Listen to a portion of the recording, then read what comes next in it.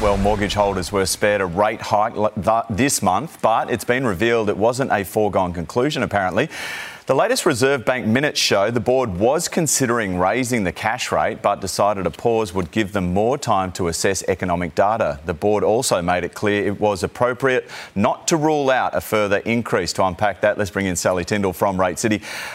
Well, inflation figures are better than expected, but they still discussed it. Can we look into it? Absolutely. There was a whole paragraph on the arguments for hiking the cash rate at that very meeting. But you've got to remember, this is a board focused on its communication strategy. And further down the minutes, you could see that they stressed the importance of telling the Australian people that they could not rule out further hikes and that people need to be prepared just in case.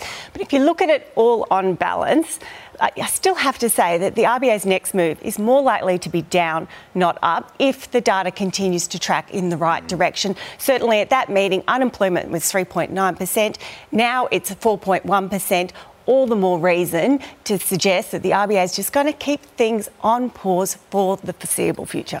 So if it stays at 4.1 or maybe ticks up just slightly to 4.2 or whatever, could they potentially raise rates then?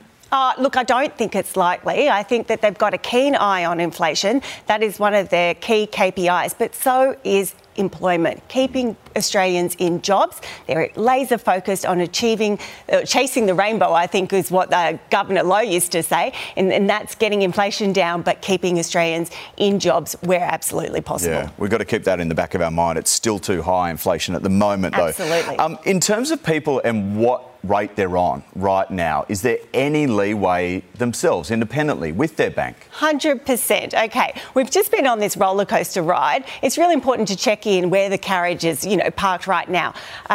If you are an owner-occupier, you live in the home that you own, you've got, 3 or 4 years of paying down that debt, there's no reason why you shouldn't be aiming for a rate that starts with a 5. Not a 6, not a 7. The lowest variable rate on our website right now is 5.75%, but there are over 25 different lenders still offering at least one variable rate under that 6% mark. And I'm not just talking about small credit unions you haven't heard of.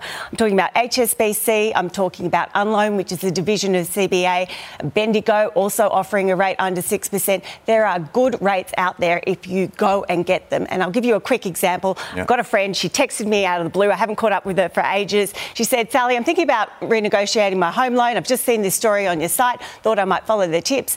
She texted me back the very next day.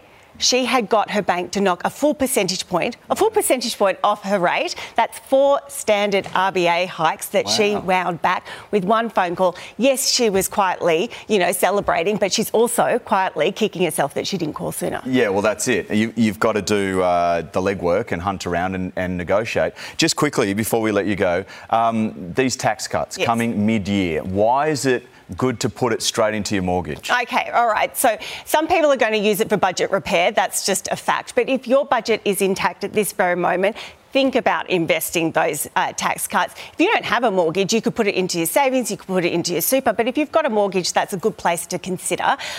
Okay, so you put in, you've got a couple, they earn the average wage, both of them. They've got a $500,000 loan, 25 years remaining. They put that tax savings into their mortgage every single month. That's about $350-something into their mortgage every month as extra payments. Over the first year, they're going to save $109 in interest. And you're like, oh, whatever. Brilliant. Gosh, $109. No, but that's important. No, but let me finish here. You keep doing that for the life of your loan. You might fall off your chair at this point. They're going to save $81,000 in interest. $81,000. They're going to knock 4 years and 7 months off their home loan. Unreal. How fantastic is that? $81,000. Yep, sign me up I'll for take that one. Sally, thank you.